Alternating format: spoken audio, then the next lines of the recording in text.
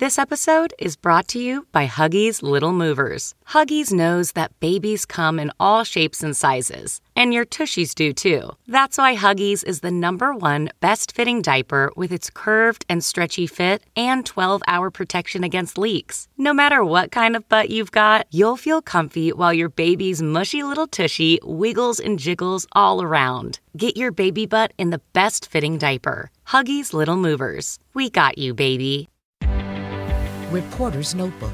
After a 2-week-long trial during which Sheeran testified and sang, the jury said his 2014 hit song Thinking Out Loud didn't copy Marvin Gaye's 1973 soul classic Let's Get It On. After the verdict, Sheeran told reporters the plaintiffs didn't have a case. We spent the last 8 years talking about 2 songs with dramatically different lyrics, melodies, and 4 chords which are also different and used by songwriters every day all over the world.